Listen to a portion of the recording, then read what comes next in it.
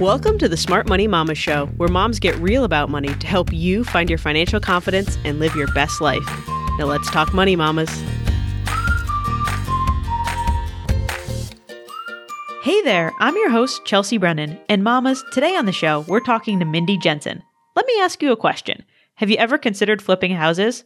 What about living in them with your kids through the renovations? Sounds kind of crazy, right?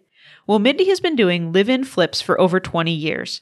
After leaving a job she wasn't passionate about to be home with her kids until they were both in school, Mindy is now the community manager for Bigger Pockets, a hub of insight, advice, and community for all real estate investors, the host of the Bigger Pockets Money podcast, and the author of the book, How to Sell Your Home.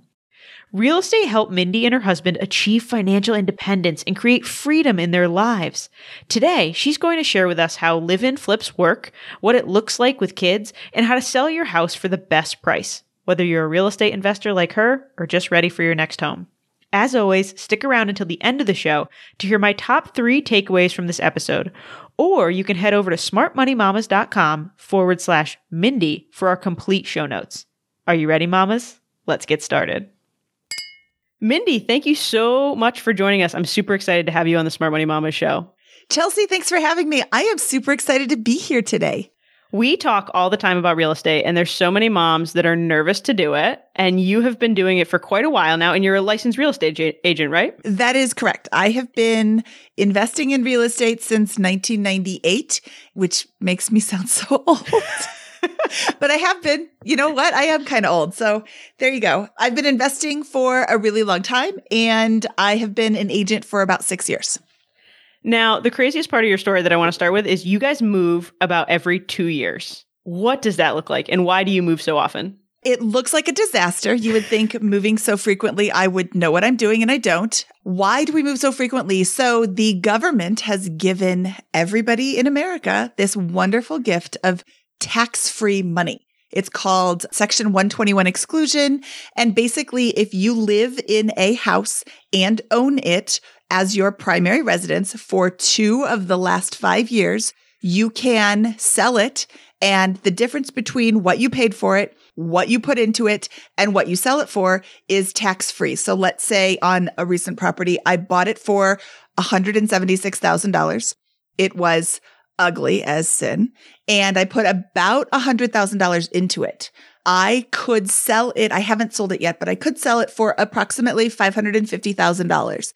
And the difference between $276,000 and $550,000, let's call it $576,000 so I don't have to do math, it's $300,000. And normally if you're selling an asset for such a significant gain, that's called a capital gain. And you would owe taxes on that. But since it is my primary residence, I owe $0 in taxes because there's an exclusion up to $500,000 if you're married and up to $250,000 if you're single. And since I am married, I get the $500,000 exclusion. That is awesome. And that's a lot of savings. And I want to jump into like how you pick the right flip. But first, how old are your kids? I have a 13-year-old and a 10-year-old. How do they feel about moving houses? So our last house, we were actually there for 6 years, because we had made friends on the street. And as a kid, I grew up moving all the time. I've never in my whole adult life lived in a house for more than 5 years, except for this last house when we hit 6. And I was like, yes, this is so awesome. But the girls had made a friend and we were just going to stay there forever. And then the friend moved to Florida. So I'm like, well, there's nothing keeping us on this street. Let's move again. And I think that probably makes it easier, right? Once their friend in that little community was gone for them to up and move somewhere else. It does. And not only that, but the neighborhoods, we were looking at 2 different neighborhoods, and the 2 different neighborhoods we were looking at, they both had friends in. So it was easier. We lived on a dead end street. There wasn't anybody for them to play with. And now they've got a neighborhood of, I think there's 318 homes in our neighborhood. Whoa. So there's a lot more opportunity for kids to be here, and they're out of the house all the time. Which is great to hear. It's like that bike gang we all had when we were growing up, right? Exactly. Of just going around the neighborhood. Exactly. Which is awesome. So that $176,000 flip, how do you find these houses? And then are you doing like a typical 20% deposit? Like I know for a lot of people, they're like, okay, are you paying cash? What are you doing to facilitate this? So I am looking for a house that I can move into. I'm not looking for something that has severe foundation issues. I will not move into a house that has methamphetamine. Oh, the like residue? Yes, a meth house. I'm not looking for mold. I'm looking for a property I can move into. I don't care if it's ugly. I want it to be ugly, but structurally sound. Okay. And that house was part of a now defunct program called the Fannie Mae Home Path program, where it was a foreclosure. Mm-hmm. Fannie Mae takes it back and then they sell it, but they're looking to sell it to somebody who wants to live there. And I bought it in 2013 when the market in my area really started to take off and people were flipping houses. And Fannie Mae really wants to put homeowners in the property. So they took my offer over probably a higher offer because I made a really low offer, probably a higher offer from an investor because the investor wasn't going to live there. Mm-hmm. Yeah, that priority. Yeah. So how do I find properties? I'm an agent. I have a search set up all the time. And I mean, just because I'm an agent doesn't mean somebody else who isn't an agent can't find a property too. You just want to have a search set up for properties that need work. You want to look for words like as is or, estate sale. A lot of times an older homeowner will pass away and they haven't really kept up with the house. Maybe it's very clean, but it isn't up to date. You want something that you can update and, you don't have to start off jumping in with both feet, tearing it out to the studs. My first flip was an accidental flip. I bought a condo for $50,000 because it was all I could afford. It had carpet, but it had this really ugly linoleum floor, and I wanted to put in a nice ceramic tile. All the walls were weird. I wanted to paint them a nice color. I put in a new light fixture in the kitchen, and I sold it for $75,000 when I got married, and I thought, oh, I'm going to do that again. I'm rich. $25,000. It paid off all my debt, so I started my marriage with no debt. And I sold it because my husband had a house. And his house had belonged to his grandmother. It was outdated. It had pink carpeting and pink walls. And we put in regular color carpeting and painted the walls and sold it for $100,000 profit. There were some extenuating circumstances there. Like we were able to buy it low because it was part of an inheritance and whatever. But, you're really just looking for properties that are unattractive that you can make look really pretty. Is there a good time of year to find these properties? Like I'm thinking about spring, right? When it's usually super busy and there's all kinds of sellers and buyers on the market. Like, is there a benefit to being able to buy off season? There absolutely is a benefit to being able to buy off season. We just bought a new house in September, and this was a strange confluence of events. The owners had passed away. Their son, I think, was in a bit of legal trouble. They were heavy smokers. So this house reeked of cigarettes. It has a pool in the backyard, and a pool is not really, I'm in Colorado and a pool is not a desirable trait here. So there were just a lot of things that kept people away. The cigarette smoke was really, really, that kept me away at first. When it first came on the market, I walked through it and I'm like, oh my goodness, no way. But there's this little machine called the ozone machine, and you can get it on Amazon for about $80. Look it up if you're really interested in how ozone works, but basically it spits out O3 and either encapsulates the smoke or destroys the smoke. I'm not sure. My house doesn't smell like smoke anymore. For $80 and a weekend of moving this thing around the house, you cannot be in the house when you're using the ozone machine. So, if you're selling a house to buy the new house that smells like smoke, you might want to negotiate a later closing date or early entry or something so that you can get rid of the smoke. You can't be in there. Your pets can't be in there. But $80. $80 in a weekend. And as a real estate agent, how much do you think the price would have been different if that house did not smell like smoke? They listed it originally for $100,000 higher than I purchased it for. Wow. And I don't think all of that is attributable to the smoke, but I think a large portion of that is. We just got an appraisal, and it appraised for $435 and we paid $465. So I'm trying to do math in my head quickly, which is never a good idea. What is that? $70,000 more? Yeah. So, there's smoke-filled houses are great because nobody wants them and it's not that hard to get rid of the smell. But I feel like I didn't answer your question. Is there benefits to being able to buy off season? Yeah. The reason people are buying in the spring is because they want to get their kids into school next year. So they look in the spring, they move over the summer, they're all ready for school in the new district.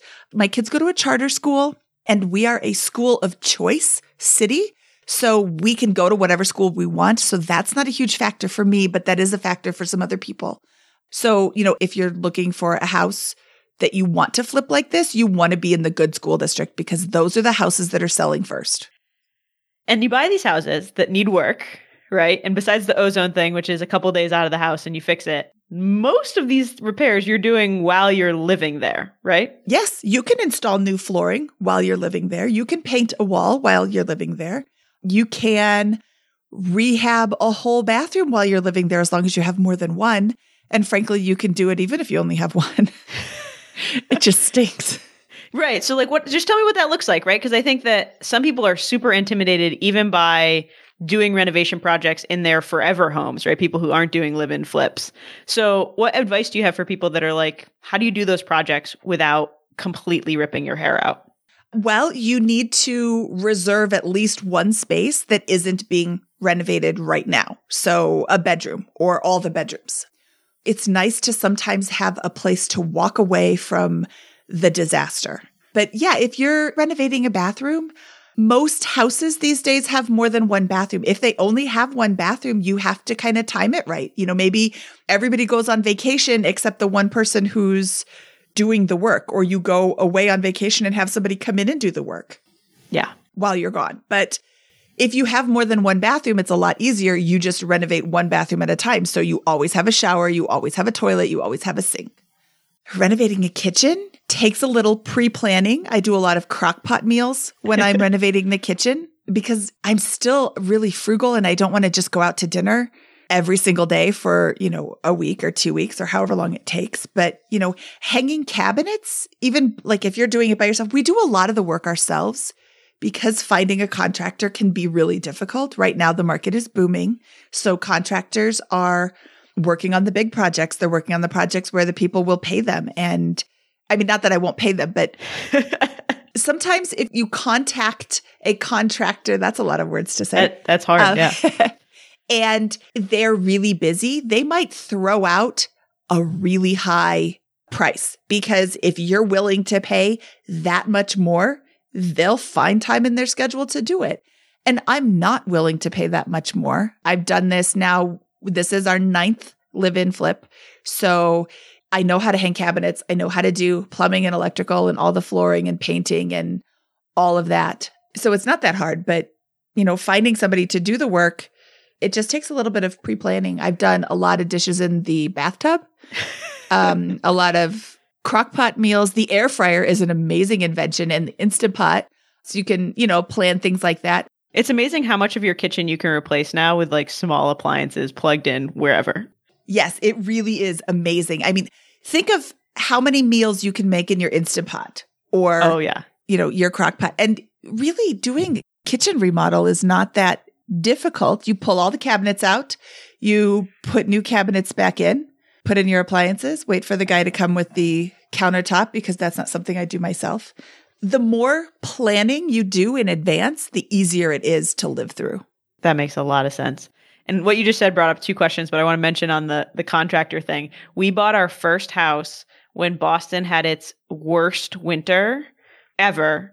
And we bought it the day the winter snow started. So they broke the snow record of all time, but it didn't start snowing until February. So they got all the snow over 3 weeks. Oh my goodness. So we bought the house, and in 5 days, I was in the office and I came out and there was water just dripping out of the foyer. And I was just like, oh my God, what happened? So it turned out we had an ice dam. We had water running through our attic, through our master bedroom, through our foyer, and into the basement. And you talk about the price gouging. Everyone had this issue. Everyone in Boston was having this problem. And we could not get anyone to come. This was February. We didn't get a contractor to come until May. And then even when they came, it went through the insurance. And we never even had to pay the deductible on our insurance because they were so busy, they forgot to bill our insurance. And once a year went by, the insurance was like, well, we'll just wipe it. Wow. But it was crazy, the waiting and like the trying to get contractors, and some of the quotes that we got that were just enormous because the demand was so high. It is really hard when it's a busy season, especially when it's a very busy season. Right. I mean, what do you do? In that instance, you have to pay it. Mm-hmm. It's tough. And I think you learn too, right? Like, so for a bunch of it, we cut some drywall out and we put dryers in and we went and patched. There still was a lot of work for contractors to do afterwards, but we went to YouTube and we started to figure it out, which begs the question. One of the things I was going to bring up was, what do you recommend for people who are like, well, I'm just not handy and I can't do this? Like, how do you start learning the basics, and what can anyone do? Well, you just named the holy grail of self-teaching is YouTube. If you want to learn how to do something, you have to know the name of the thing. How do I hang drywall? Look that up on YouTube. There's, 500,000 videos to choose from to learn how to hang drywall.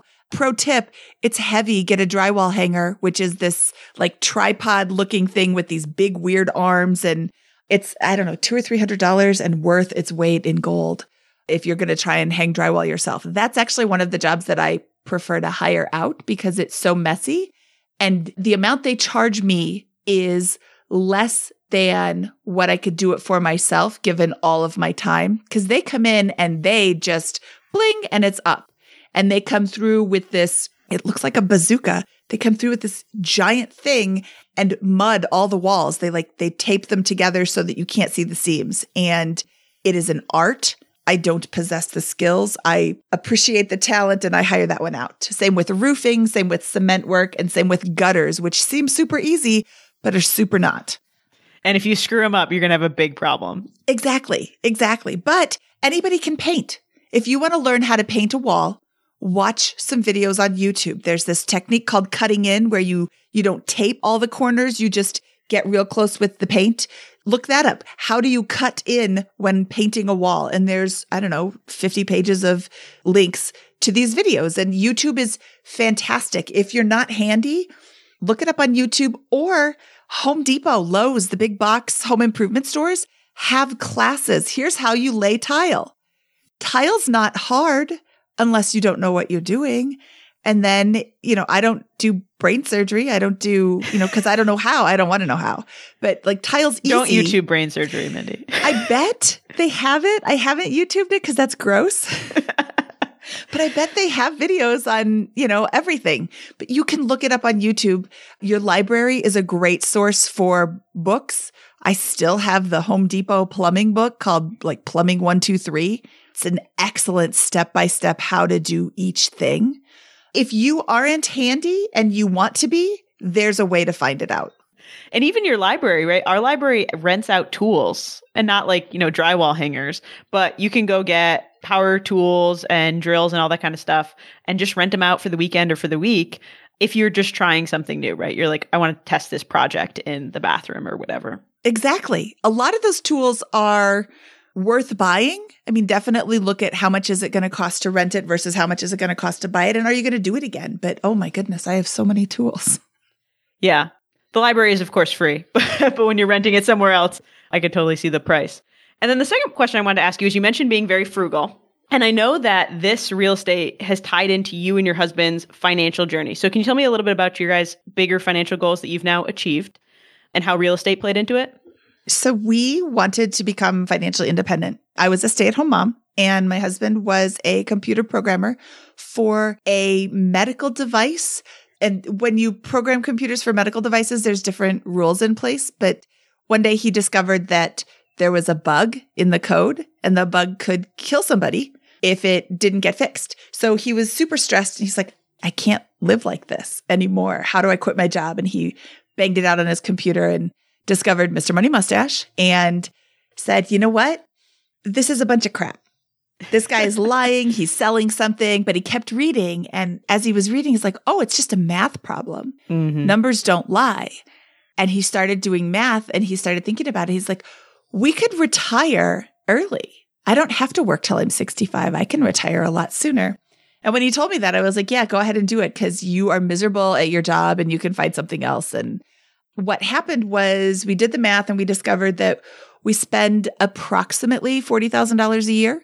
And just like everybody, it seems like everybody in the financial independence community has a magic number of $1 million. That's their FI number, their financial independence number. And we were already halfway there because we had been investing in real estate and in the stock market.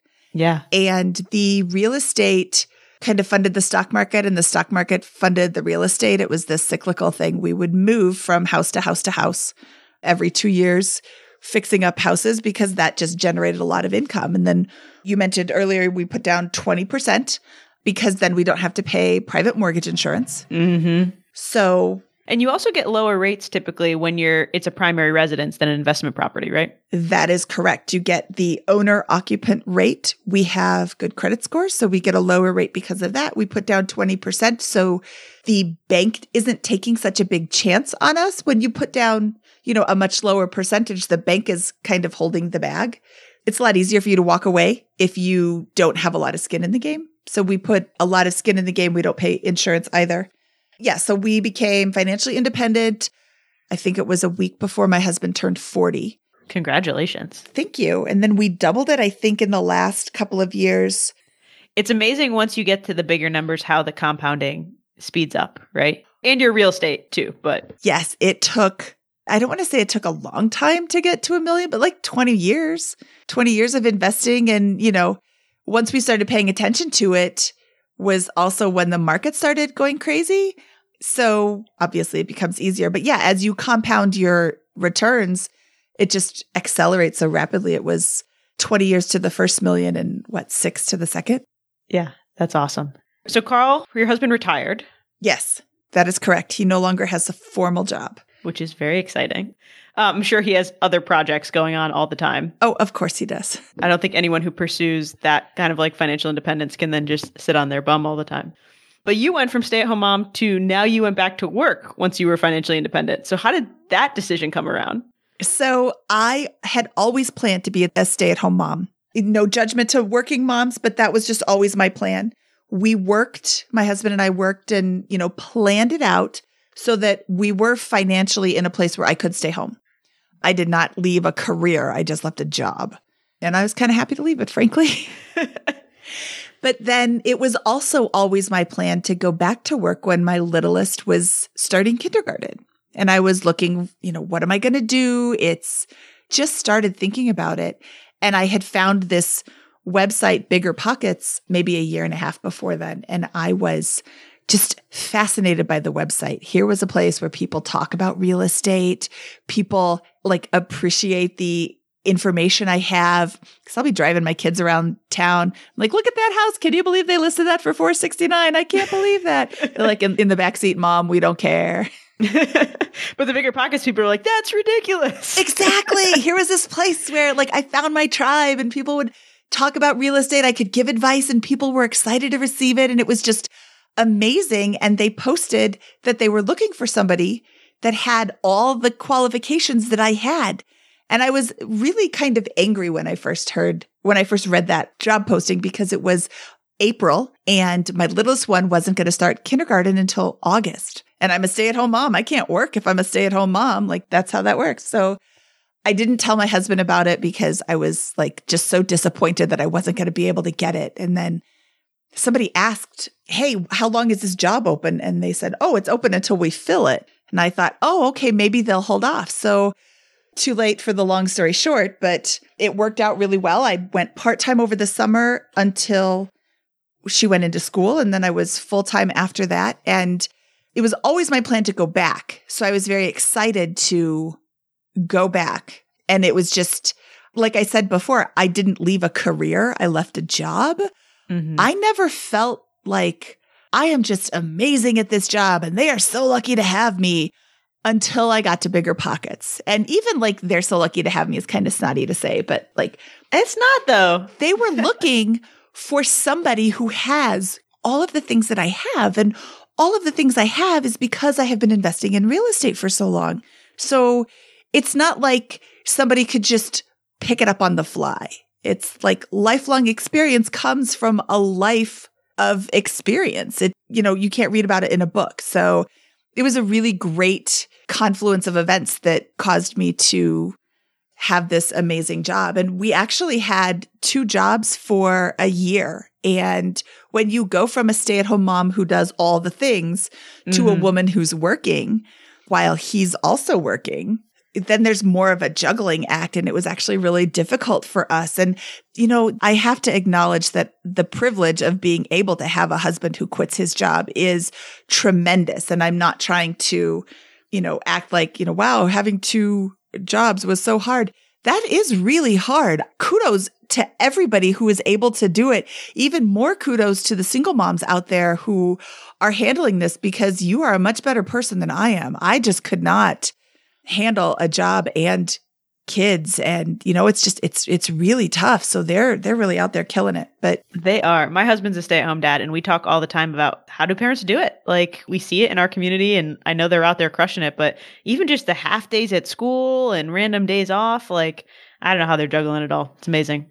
Well, and as we're recording this, the coronavirus is just starting to enter the United States, and they're already talking about closing schools, and Japan is closed. All their schools are closed for like a month. And I'm thinking to myself, thank God one of us is home and can watch the girls, be there with the girls. They're not old enough to be by themselves. Yeah. Not all day. I don't know what parents are going to do if they have to do that. I hope they don't, but yes. We hope they don't, and that everyone stays safe and healthy. Yes. But my tribe is going to be upset if I don't pick your brain about your lifelong knowledge about selling homes, because you wrote the book, How to Sell Your Home. I did write the book. You did write the book. So we're going to talk about that right after we take a quick word from our sponsors who helped us make this episode possible. Today's podcast is brought to you by Debt.com. Debt.com offers free expert financial education, self-help guides, and professional solutions to make personal finance and getting out of debt stress-free. If you're feeling overwhelmed by monthly payments or debt balances, but don't know who to turn to, one of their debt specialists can provide a personalized analysis and recommendations on which option may be the best for your unique situation. You can learn more by visiting smartmoneymamas.com/debt or by calling their free support line at 844-462-8280 to discuss your options. That number again is 844-462-8280. Debt.com for when life happens. All right, Mindy. So you are a licensed real estate agent. How long have you been an agent? I have been licensed for 6 years. Very exciting. And do you recommend someone selling their house to hire a real estate agent, or do you think it makes sense to ever do for sale by owner? So I actually, before I was an agent, I did sell for sale by owner 3 times. And it is not the easiest thing in the world. It's not the hardest thing in the world. It depends on your motivation. Now, if you are moving across the country for a new job and you have to sell your house in order to move, maybe trying it out by yourself is not the best choice at that time. But if you're just, if you're moving because you want to rather than because you have to, I would say try it out. You can list your property on Craigslist. You can list your property on Facebook Marketplace. There's a lot of, you can even post an ad in the newspaper if you're really wanting a throwback to the oldies. Can you only list on Zillow if you're an agent? You can list on Zillow as a regular homeowner. You can put a make me move price on it. My husband did that once. He just pulled a number out of thin air and then somebody contacted him. He's like, no, we're not ready to sell right now. Oops. And if you are doing this, make sure that you are aware of all that goes into a transaction. When a real estate agent is representing a buyer, they are typically paid by the seller. The seller pays that buyer's agent commission. So if you're selling by yourself, probably you're selling to save the commission. You're saving the sell side commission. If there's an agent representing a buyer, it's a good idea to offer a buy side commission. It's not a requirement. You can just say, nope, I'm not. If your buyer wants to pay you, they can pay you, but I'm not going to pay you. But I think that a lot of people get really nervous about selling their house. They pay an agent because the agent has done it before. They know all the steps and they're, happy to walk you through it to make sure that you're getting the best price. There is data that says, I think it's 10%, maybe it's 7%. You get more money for your property. You sell it for more when you use a real estate agent because they are more aware of the neighborhood. But if you've got a little time to try it out and see what happens. Once your home is listed, like when you say listed, that means it's been put into the multiple listing service, which is where all the real estate agents are finding the properties. So once it's been listed, it starts gathering market time or days on market. But until it's listed there, it has no days on market. So if you've got a little time, try it on Craigslist. Maybe you find a buyer, or maybe you don't, and then you put it on the market and it hasn't gained any extra. You haven't gained all this time. You don't have people suspicious of why the house has been on the market for 300 days. Well, exactly. And, when I see, right now we're in a very hot market. My local market is very hot. So if I see a house that's been on the market for 300 days, instantly I'm thinking something's wrong. There's broken foundation, there's meth, there's mold, there's all three. So yeah, if you want to try it out like that first. Makes sense. Yeah, we've used real estate agents both times we bought houses, and it was invaluable. So, but in any profession, right, there's good agents and poor agents. So how do you make sure you find a good one? Is there a way to interview them, or is there certain credentials you should be looking for? Nope, it's a crapshoot. Roll the dice. No. Yeah, there are things that you want to ask them. First of all, you want to ask them how many houses they've sold. There is value in somebody being a brand new agent. They don't have a ton of clients. They can devote all their time to you. Mm-hmm. Or they're brand new. They don't know what they're doing yet, and they're willing to learn. Are you willing to learn with them? If you've got more time, maybe you can gamble on that.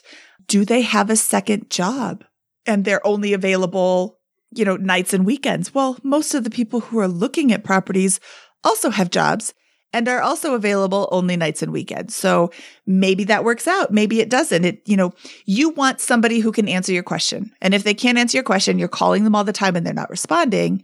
Maybe they're not the right agent for you. You definitely want somebody who's responsive, because if you have never done this before, you don't know what you don't know. And when there's a deadline coming up and you're like, hey, I have a question, and they're like, sorry, I'm at work. Maybe that's not the best person for you. On the other hand, the super experienced agent is probably working with a team. So while you think that you're working with Chelsea Brennan, agent extraordinaire, you're actually working with Chelsea's listing agent. So, you might not want to work with Chelsea's listing agent. You want to work with Chelsea, and that's the whole reason you chose them. And Chelsea's like, well, that's not really what I cover now. So I would just say, you definitely want to ask them, how many houses have you sold? How long have you been in the business? Is this your full-time job? Do you invest in real estate? Do you know this market? Is this part of the market that you cover? I am licensed in the state of Colorado, but I don't know anything it's a broad about market. It's a little bit bigger. I don't know anything about the Western Slope, which is what they call the western half of the state on the other side of the Rockies. And frankly, I'm up in the northeastern part of Colorado. I don't know much about the southeastern section of Colorado. So just because I'm listed here licensed here doesn't mean that I'm going to be the best choice for you. How many houses have you sold in the last 6 months? What percentage of list price are your houses selling for? Because this is, sometimes there's this tactic that agents will take. Every agent does their research and they say houses in your area are selling between $250,000 and $265,000. And somebody comes in and says, I'll list it for $285,000. Oh, well, that's more. Clearly they know my house is worth more. I'm going to go with them. And you list it high. It sits there on the market. It gains days on market. And then you reduce the price. You end up selling for $245,000 because the market price really was $250,000 to $265,000. Listing it higher does not mean you're going to get a better offer. When somebody is looking at your house, they're also looking at other houses in that price range. So They see your house, a $260,000 house, being listed at the $285,000 house price range. You're competing with all those houses that may have granite countertops and stone tile floors, and yours doesn't. So you're going to lose. The people who are looking in your $250,000 to $265,000 realistic price range aren't looking at your $285,000 listed house.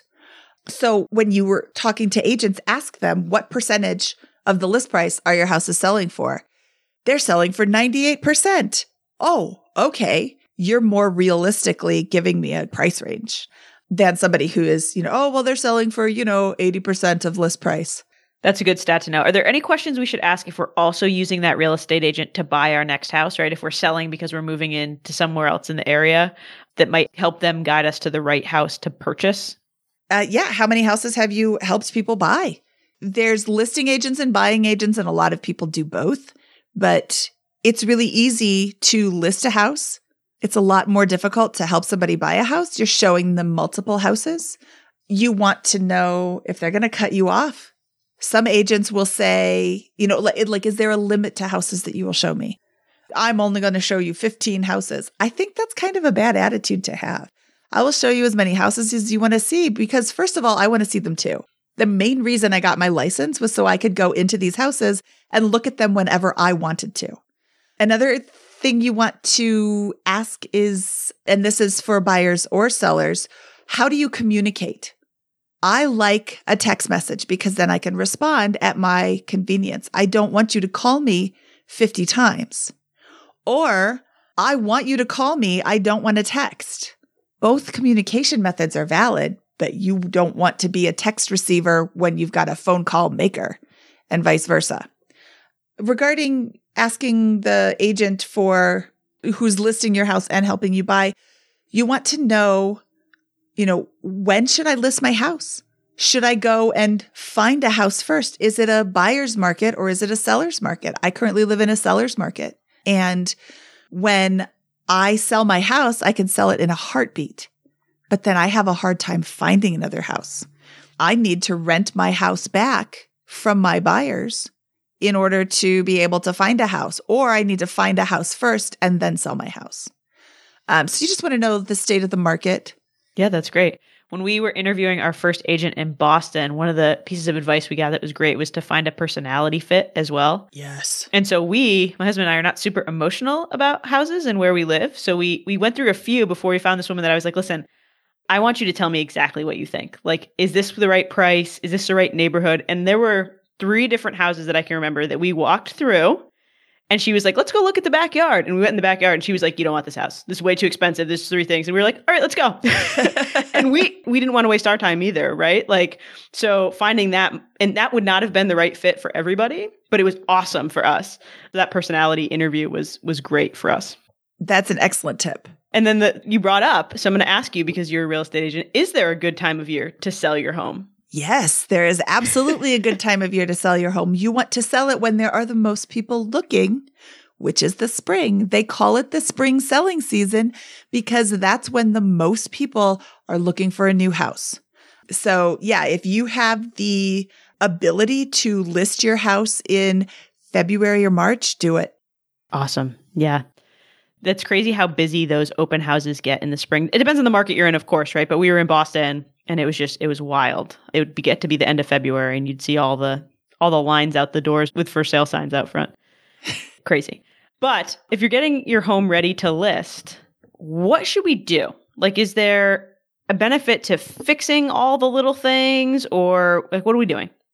First of all, your house needs to be clean. Clean, eat off the floor, clean. I cannot say the word clean enough times. Your home is going to look the way it looks. Your walls are going to be, bright purple or muted gray or whatever they are. But when somebody walks into a dirty house, they feel gross and they don't stay. It takes forever to sell. You get super lowball offers. Of course, the house that is the most up to date with the hot, trendy colors on the walls and the new flooring, that's going to sell the fastest. But your clean house is going to sell so much faster than your untidy house. And this sounds like such a stupid thing to say. I have walked into some of the most disgusting houses I've ever been in and just been like, I don't even know how you live like this, let alone how you show this house in this condition. Let other strangers into your house when it looks like this. I grew up with white carpeting on my floors, which is also stupid. So my mom always made us take our shoes off. Yep. I walk into a house, I take off my shoes. That's the first thing I do. It's an ingrained thing. And there was a house. I walked back upstairs and put my shoes back on. I'm like, I don't know what that is, but I know I don't want to step in it. Yeah, that's not a good start.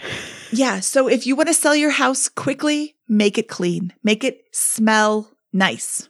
Everybody's house has a scent, and your scent is, that's your body. It's not necessarily unpleasant. It's just there, but it's, you throw in a cat litter box that hasn't been changed for a few days, and you throw in a dog that hasn't been bathed in a week, and there starts to get some sort of, unpleasant scent. So you definitely want the house to be as clean as possible so it smells as nice as possible. The cat smell is the worst. It really is. In my opinion. I don't want to speak disparagingly of cats, but yeah, they don't smell pretty and they go inside. So you need to make sure that that's cleaned all the time. Is it worth fixing every little thing? Yes and no. If you've got a broken window, you should probably fix that. There's a little chip in the wall. You should at least paint it so it's the same color. Do you need to replace all the light fixtures? No, but you could. That might be something that refreshes the house. A fresh coat of paint in every bedroom is just going to take you, every night you can paint one room. Yeah. And then it brightens up in a way that washing the walls does not. If you've got any weird colors on your walls, think beige and gray. You're not going to be living there anymore. You want to attract the most people, and not everybody likes fluorescent green. I learned that from personal experience. I really liked the green, but everybody came in, why is that wall green? Because it's my house and I like green. But it's not going to be your house. You need to make it a more sedate color. Yep. What does your carpet look like? Is it worth it replacing the carpet? Maybe. Mm-hmm. Or maybe not. Maybe you offer a carpet credit at closing. It really depends. If you walk into a house and the doorknob doesn't work, or there's no doorknob on some of the, little things make a big impression. And when you haven't taken care of those things, what else have you not taken care of? So yeah. I wouldn't suggest doing something big like a kitchen remodel just to sell a house that you already live in. After talking about flipping houses where I do kitchen remodels. But you're starting from a lower base, right? And you're starting from a much lower base, yes. Yeah. One of the things we did when we sold our last house was we painted the baseboard right before our open house. And it was we had the previous owners had dinged it, and they had kids and it just looked worn. And we were talking about all the things we could do. And the paint was relatively new on the walls, but the baseboard was old. So we just put fresh white paint on the baseboards. And it was amazing to me how different it looked when we came back in, when it was completely done. And it was such a small thing, but I think it probably made a difference. But in the Boston market, I don't know. Maybe we would have gotten offers anyway. You know what? There are houses that sit for a while, even in the hot markets, because they look old. I'm looking at my baseboards and my window trim right now. It's definitely worn. Yeah. So what about appraisal, right? So we've done some of these things to clean it up so that when people come in, they feel light and new and clean. But what are appraisers looking at, and how can we make sure that our house appraises well? Appraisers are looking at this, hopefully, they're looking at the state of the house itself and how it compares to similar properties physically located near your property. I live in a custom and semi-custom home neighborhood with also some cookie cutter homes too. So my house floor plan is repeated. I don't know, out of the 300, there's probably 25 or 50 of my house in my neighborhood. And right around the corner from me, there was a house that sold for $598 about 6 months ago. I bought my house for $365. So clearly that one looks better. They're looking at the difference between that house and my house. Oh, they have nice floors and I have this carpet that used to be white, but what kind of difference is that? I have a brand new bathroom that brings the value up of my house. So they look at what you paid for it, if it was recent, any improvements you've made, and what other houses in the neighborhood are selling for. So when your appraiser comes to check out your house, they're not supposed to look at the condition of the house. But again, a clean house is going to look nicer than a dirty house is. So you want to make sure that your house is in show condition for the appraisal. Mm-hmm. If you've done anything, especially something that isn't readily apparent, like a brand new electric system, nobody can see that. You want to make sure that they know that that's there. All new plumbing. Hey, this kitchen is brand new. Oh, I didn't know that. Thanks for letting me know. Since I'm an agent, I go into the MLS and I look for recently sold houses. I just had an appraisal last week. I gave my appraiser a list of all the upgrades we've done and all the houses in the area that have sold recently that are the same style. And did that help? I'm not sure. You never know what the appraiser is going to look for, but you definitely want to make sure the house is clean and ready for him or her. And when you get your appraisal back, if it's low, like significantly low, make sure that they're appraising the right house. If you have a 3-bedroom house, make sure that they marked it as a 3-bedroom house. Make sure that they got both bathrooms. Make sure that they saw that there's, a basement or, whatever, just to make sure, because appraisers make mistakes too. And the best time to catch that mistake is right away. Yeah, absolutely. It shouldn't be so far, especially if you're using a real estate agent, it shouldn't be so far off, right? Where you're listing it and selling it in general. Well, it shouldn't be. But sometimes no guarantee. Yeah, sometimes it's really far off. And what can you do about that? You can, when you have an offer for your property, the appraisal comes in low, you can lower the price. That's obviously the easiest thing to make everybody happy. You can ask the buyer to bring money to the table to cover the difference, which is maybe not so easy to do. You can ask for a new appraisal, but typically the buyer will have to pay for a new appraisal, and the buyer really has to want the property at the price that you've agreed on in order to pay for a new appraisal. Yep. If they're getting an FHA loan, the appraisal sticks with the property for 4 months. So let's say that I am selling my house to Chelsea and Chelsea's FHA appraisal comes in at $245. And I say, well, that's ridiculous. We're under contract for $265. I'm just going to cancel the contract. Anybody else who's using an FHA loan in the next 4 months will automatically get that $245 price appraisal. And cause the same problem. Cause the same problem. So what am I supposed to do? Well, I can cancel the contract with that buyer and then not accept an FHA loan. I would have to accept a conventional loan instead. Gotcha. Okay. So last step of the process, once you have offers, are there good ways to negotiate the price to make sure you're getting the best deal possible? Well, it's not always price. You want to make sure, obviously, if you're offering me $100,000 more than somebody else, I'm probably going to go with your offer. But, you want to look at all of the conditions of the offer. There's the price. There's the amount of down payment that the buyer is making. There's closing concessions, if any. And so let's go through that. There's the price. That's how much money they are telling you they're going to pay. And then there's the down payment. If you're making a 20% down payment, chances are good you're going to be able to get that loan. If you give me a pre-approval letter with your offer, that tells me you've already spoken to a lender.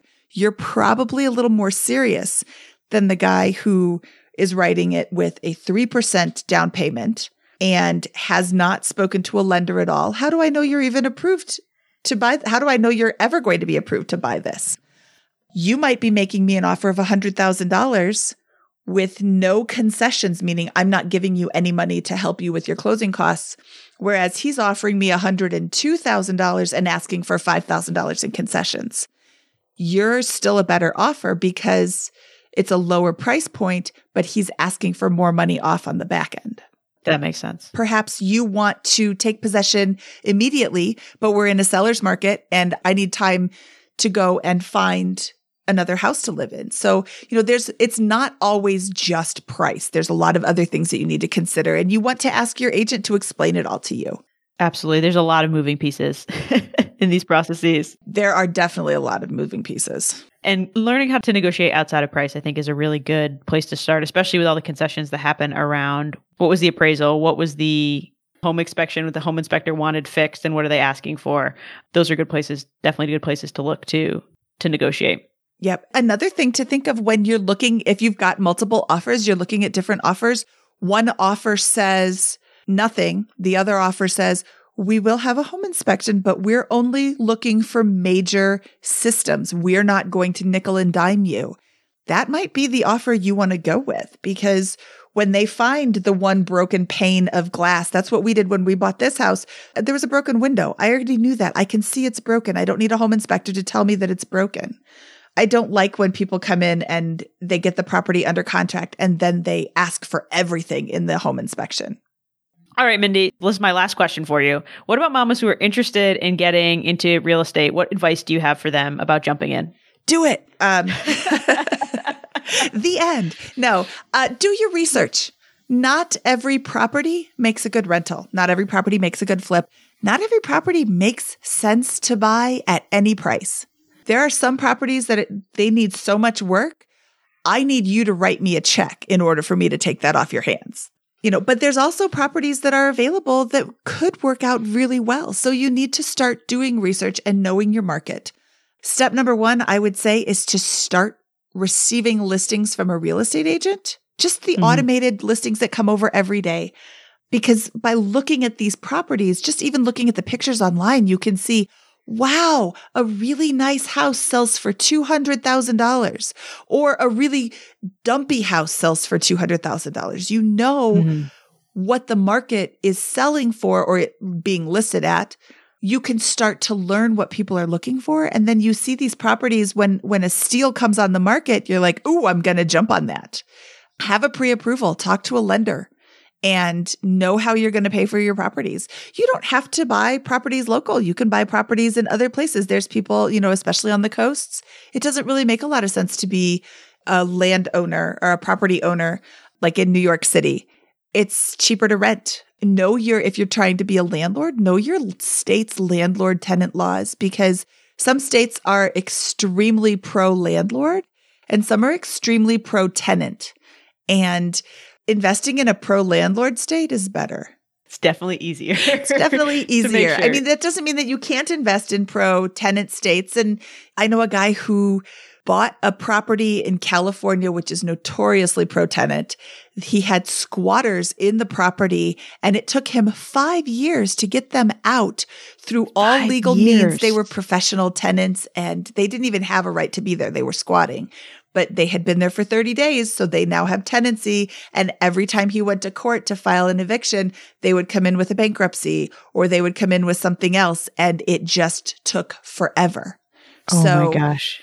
Whereas in my state of Colorado, we're more landlord friendly. And if you don't have a right to be in the property, even if you do have a right to be in the property, if you're not paying rent, you no longer have that right. And you can be out in 30 days. Wow, 5 years. That's still blowing my mind a little bit. I read his saga, and it was a saga, and it was so sad to watch somebody. I mean, he rightfully owns the property and can't get into it. That doesn't make sense to me. That makes no sense at all.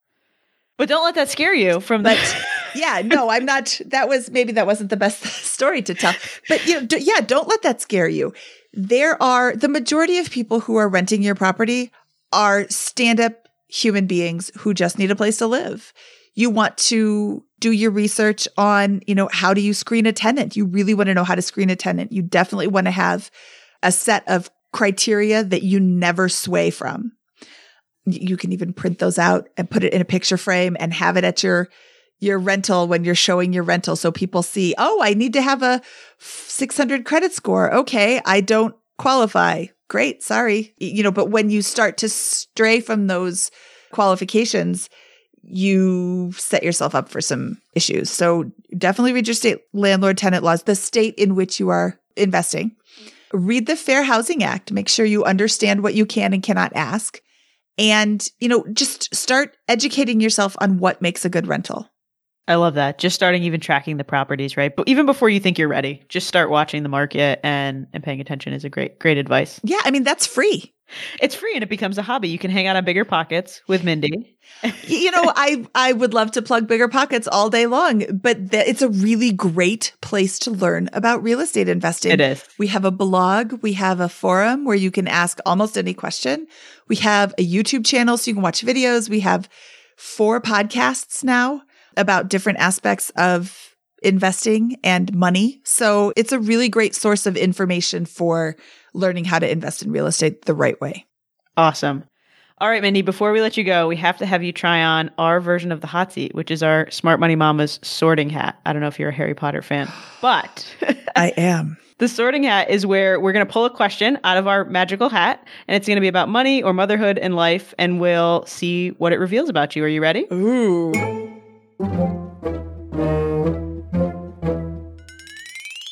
what did you learn about money from your mom?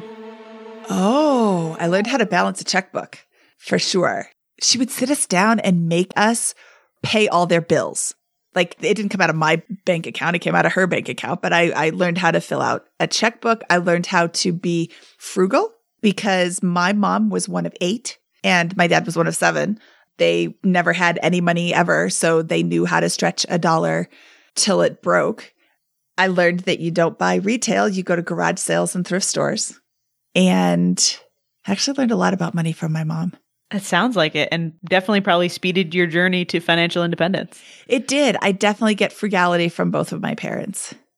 That's awesome. Well, Mindy, thank you so much for joining us today. I know people can find you on Bigger Pockets, but where else can they find you around the web and social media? They can find me everywhere. I am Mindy at BP. So that's MINDYAT BP for Bigger Pockets. And that's Twitter, Instagram, Facebook.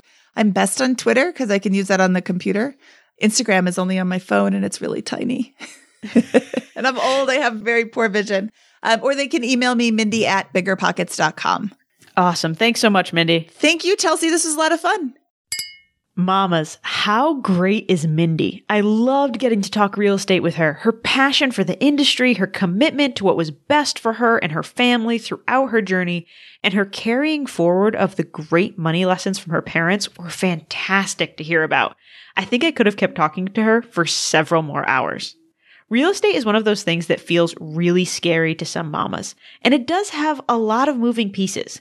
But if you're willing to pay close attention to your market, figure out what strategy works for your family, house hacking, live-in flips, rental properties, it can be a great way to grow your wealth and create some true freedom in your life, which is always the goal, right? As always, I've rounded up my top takeaways from today's episode, so you can walk away feeling focused.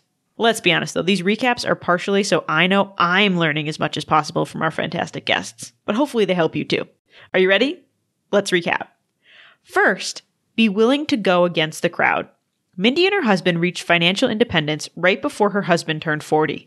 She's been able to pursue her dream job and he's been able to walk away from a stressful one. They do the things they're passionate about and that fulfill them. Part of how they got there was being willing to live the way most people just won't. Moving into an outdated house, living through renovations and learning to fix things, redo bathrooms, and tear up carpet. Moving with kids fairly often. Mindy didn't mention it in this episode, but she's moved with a 3-month-old twice. There's 2 parts of this. On the real estate side, if you want the best price, you have to sacrifice somewhere. You don't get the perfect house for the super low price. If you want to get into this space, you need to learn to recognize the diamonds in the rough. On the money side, mama, we're pursuing thriving lives. Lives where we feel lit up, fulfilled, energetic, and free. I wish everyone lived like that. But look around. They don't. Pursuing and achieving that life requires you to find the confidence and determination to be a little different. And if being different brings you closer to a whole and thriving life, it sounds worth stretching your comfort zone to me. Second, be committed to the goal, but flexible in the execution. Mindy and her husband target moving about every 2 years to keep making good money with their live-in flips. But when their daughters made a close friend whom they loved in the neighborhood, they took a pause and stayed there longer than they might have otherwise. Mindy mentioned throughout the episode that her family does real estate investing, stock market investing, and that they're very frugal. Their goal has always been the freedom and options that come with financial security. Yet I love that they didn't lose sight of the true end goal, a happier, healthier family life. Could they have done another flip or 2 in that 7 years when they stayed in one place? Maybe. But their girls were happy. And if that meant focusing on stock market investments and frugality for a little bit, so be it. Happiness was more important.